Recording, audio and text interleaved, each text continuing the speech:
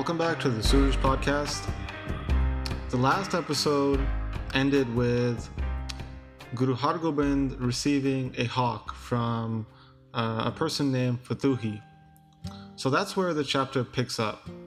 Guru Hargobind is going to start to make his way slowly to Kartarpur. Now this Kartarpur is in Doaba, not the Kartarpur that's known in Pakistan, modern day Pakistan. So that episode ended with Fathuhi leaving Guru Hargobind in the evening. So this chapter picks up where Guru Hargobind now has his dinner in the evening time and then goes to bed. Again, he rises the next day before sunrise, does his bathing, gets ready to move out with the army. So at that point, Guru Hargobind asks one of his attendants for his favorite horse. Now this would be Janpai. And after mounting Janpai, he rides out with the army, and at this point the sounds of the army's drums were heard at quite some distance as they mobilize and they begin to make their way. So during this travel, Guru Hargobind engages in some hunting as well. So he's testing out this new hawk that he got from Fathuhi. So on the way, he's seeing all different types of birds, and he's setting this hawk off to see how agile it is, how quick it is, how fierce it is.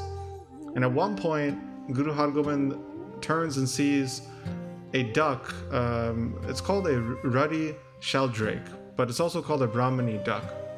Now, this duck is rather big in size. It's a beautiful duck. It's reddish in color, reddish colored feathers. And Guru Hargobind sees this duck and sends that hawk off to it. And the hawk swoops down and amazingly grabs this massive duck and kills it. So Guru Hargobind is really pleased with this, and he continues on slowly testing this hawk out as he goes. So along the way, they approach a river, the river Satlug, and that river they have to pass. So the army slowly, like a few of them at a time, take these boats across the river. Now this process takes the whole day. It takes a long time because the boats can only hold a few at a time. So Guru Hargobind sitting there watching the whole army go in small groups and waiting for the boats to come back, and then more would cross over. So he lets the entire army pass before getting on board. At that point, the main boatman approached Guru Hargobind and said that you shouldn't have to travel on these normal boats. What we'll do is we have a special boat here. Now this boat is reserved only for royalty, and whenever royalty comes, like Shah Jahan or any of his senior ministers, we give him this boat to ride. So please accept this offering. We want you to ride this very special boat. Guru Hargobind accepts this. He's very pleased. He jumps on, and slowly they make their way down the river. And when Guru Hargobind gets off, he's really pleased with the service that the boatman has given him. So he gives him 500 rupees at this time, which was quite a lot of money. And the boatman was really happy about this. He salutes the Guru. And then at that point, it's late evening. So the army then just sets up camp there. They take position. And it's evening time, so they eat and then they go to sleep. Again, they wake up early in the morning before sunrise. They all bathe in that river, Satlug. They get decked out with their weapons and their uniforms, and again they mobilize and they head out again towards Kartarpur.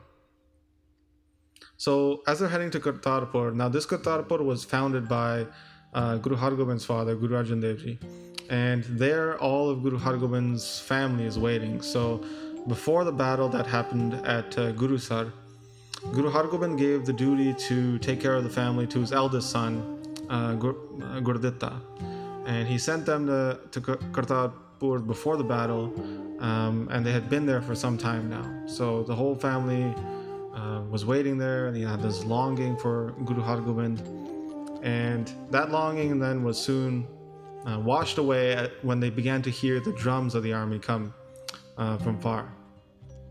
So at this point, Guru Hargobind is still pretty far from Kartarpur, maybe about 10 kilometers, but they could hear the noise of the horses and the drums of the army.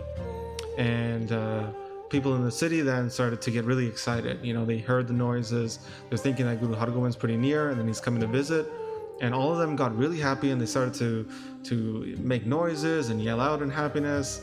And the author says that it's basically like, how peacocks would sing when thunder is coming, the thunder being the noise that this army is making on the approach. So there's big commotion in the city. Everybody was running about, telling each other that Guru Hargobind is on his way. Everybody stopped what they were doing.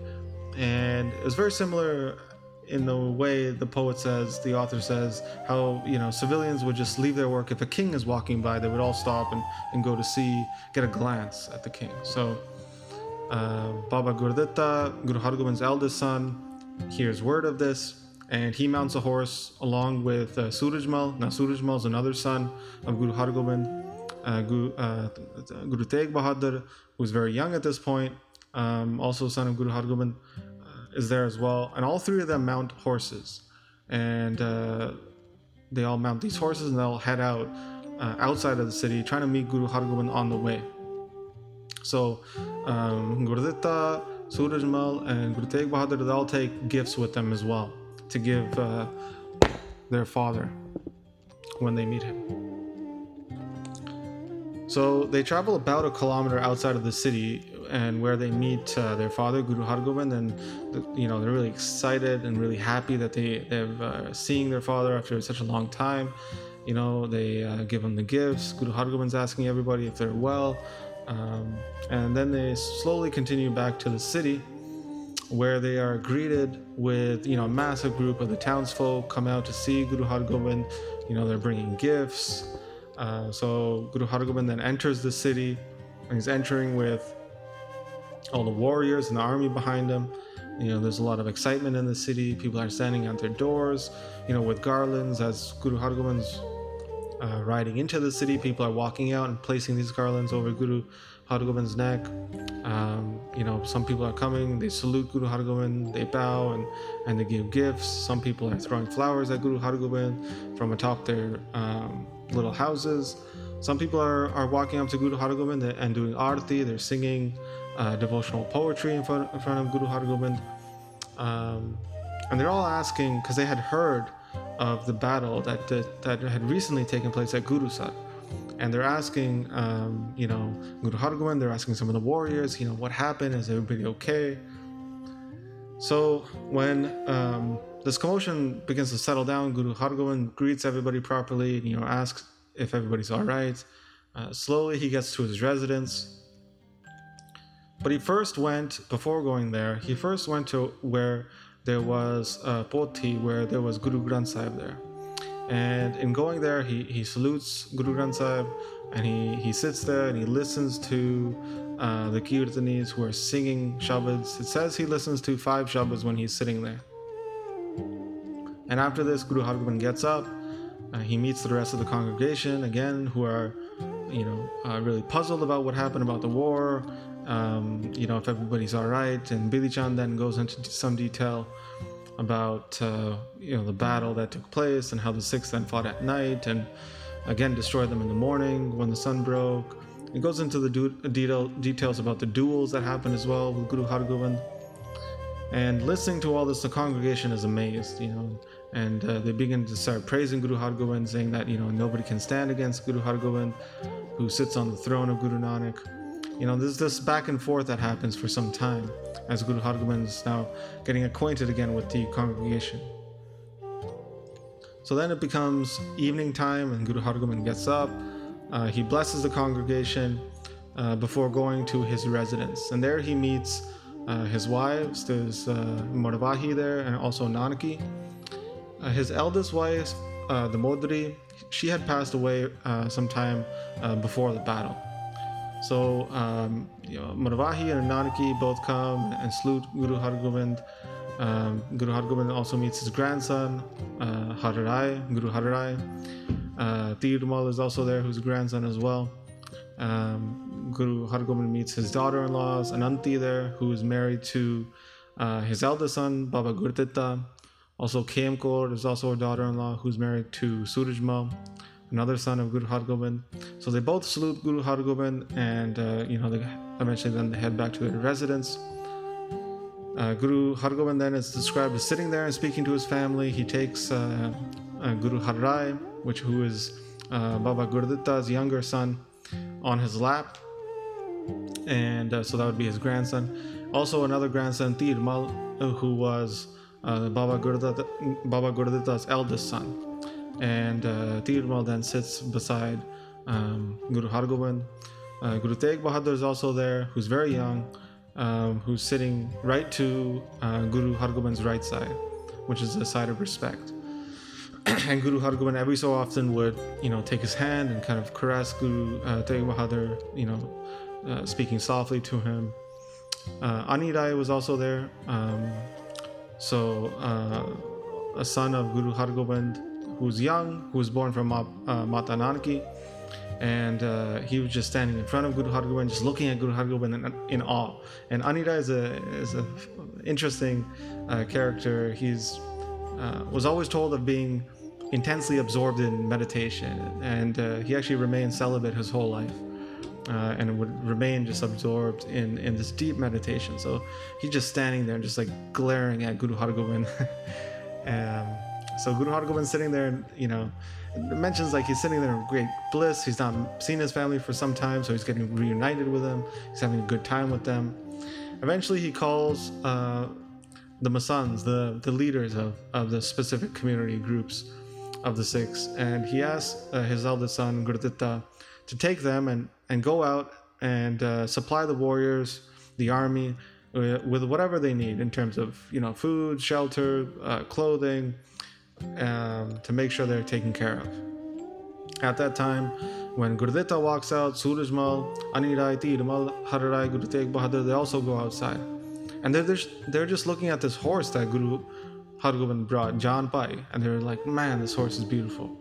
And they just some start caressing the horse, some are walking around it, looking at its legs, looking all around. They're like totally absorbed in this horse. They're just like glaring at it like, this horse is beautiful. It was like the text mentions, like somebody who was going to paint the horse would just like take in every aspect. They were like so amazed at how beautiful this horse was, how strong it was. So the scene that's being painted here is that the whole city was just really excited that Guru Hargobind had returned. In the evening time, they had put lamps outside their house to welcome Guru Hargobind. The text mentions it's like when Ramchandra came back from Lanka after killing Ravan. This is a story, it's referencing a story called the Ramayana. So in the same way, when Guru Hargobind comes back, these people are really happy, and they put their lamps out. And analogously, like when Ram killed Ravan, Guru Hargobind here is returning after killing many Turks. So in a nearby village, Bande Khan was residing there. Now, Bande Khan was basically raised by Guru Hargobind. We've not really gone into the stories of Bande Khan yet, but earlier in the stories of Guru Hargobind, he comes to the congregation where he's trained up by Guru Hargobind. They basically become like training partners at one point. And Bande Khan, a very powerful Pathan warrior, fights with Guru Hargobind in the Battle of Amritsar, where Bande Khan was extremely successful in destroying a lot of the enemy there. And after that battle, he actually got very cocky about his role in the success, which Guru Hargobind didn't like. So Guru Hargobind didn't call for him at the Battle of Rohilla, the second battle, or he didn't call for him at this recent battle that just happened, the Battle of Gurusar. So Bande Khan, like I mentioned, is in this nearby village, and he hears that Guru Hargobind's come back, so he comes in that evening time to see Guru Hargobind. So he hears about this. When he walks into the city, the first one he meets is Bidhi Chand, and they start having this conversation. They meet each other with great respect. They've known each other for a long time. And then Bidhi Chand tells Bande Khan about what happened at Gurusar at the battle. And how the Sikhs attacked at night, and again with the duels, explaining the whole battle to Bande Khan. So after Bidhi Chand explains and tells him what happened, Bande Khan is actually a little bit upset, and he's saying that, I wish I was called. I didn't know you guys were going to have a battle. I would have helped out too. If I was there, I wouldn't have allowed Guru Hargobind to jump into the battle. I would have said, you just sit on the side, let me take care of it. Why did Sohela, the horse, have to die? Why did Jetha, a senior Sikh, have to die? He's saying that, my name is known, across the world. I'm this great warrior. If I stepped into the battle, they all would have ran away from me, And if they didn't, I would have shot them down with my arrows, and then I would just cleave them with my sword. So why would they not call me? Why did you let Jetha die? I would have saved him. I would have saved other Sikhs. Listening to this, Bidhi Chand had enough. He was just like, listen, why are you saying all this? Whatever happened was meant to happen. Nobody knows the will of the divine. And he basically tells Pandit Khan, just leave it. So after this discussion, again, it was evening time, like I mentioned, and Pandit Khan went around the village, talked to some more senior Sikhs, and then spent the night there. So the next morning, everybody gets up again before sunrise, and everybody bathes, they get ready. At daybreak, there's a big congregation, at sunrise, there's a big congregation assembled, and Asa di Var is sung. There are bards there as well, who after Asa di Var come and sing praise of Guru Hargobind. Everybody's really happy about Guru Hargobind returning, so there's quite a lot of devotional praise being sung about Guru Hargobind and his success in battle. So Guru Hargobind sitting there in the congregation, and at that time, after the bards had sung, Pandit Khan actually walks in. He salutes Guru Hargobind, and he stands up again. He claps his hands together, and Guru Hargobind asks him if he's all right, how he's been. Pandit Khan says that I'm doing well. I just have one request, that I was not called to help out in the battle. Please next time, don't forget about me. I can help. And Guru Hargobind then says, oh, don't worry, there'll be a war here soon, and your blood will be spilled here on the ground. And Pandit Khan didn't really understand what he was getting at, what he was alluding to. This is a foreshadow that we will get to in a few chapters from here. So Pandit Khan doesn't understand what's meant by this, so he sits down and ponders this. And at that time, more people are coming in to see Guru Hargobind. They're asking again about the war, about how it started. So then there's a discussion, and then Bidhi Chand chimes in again about how he stole the horses and how all this started. So Guru Hargobind sitting there till about 11ish, 12ish noon before getting up. And then he gets up, he goes to his residence. The author, Kavi Santokh Singh, beautifully describes how Guru Hargobind is then sitting when he gets back to his residence with his family and enjoying his time with his family. And that's where chapter 61 ends, thus completing the 7th Ras, the 7th month, or the 7th section of the text Gur Pratap Suraj Prakash. Now the author ends off saying that whoever listens and contemplates to these stories of the Guru, their life will be lived in accordance with Guru's teachings. They will attain Gur Sikhi, and they will be absorbed in meditation of the Divine's name. As a result of listening to these stories, their mind will not waver, and it'll recite Gurbani with great love. And they won't ever have to fear, because Guru Nanak will forever be their protector. So the author very humbly signs off at the end of this section of the 7th Ras by saying that he's forever a sacrifice to Guru Hargobind. So we'll pick up next time, beginning with the 8th Ras, where the wives of Guru Hargobind then ask Bidhi Chand about his youth. But as always, we would like to thank those who are contributing to the Mangalacharan Patreon and in making this whole series possible.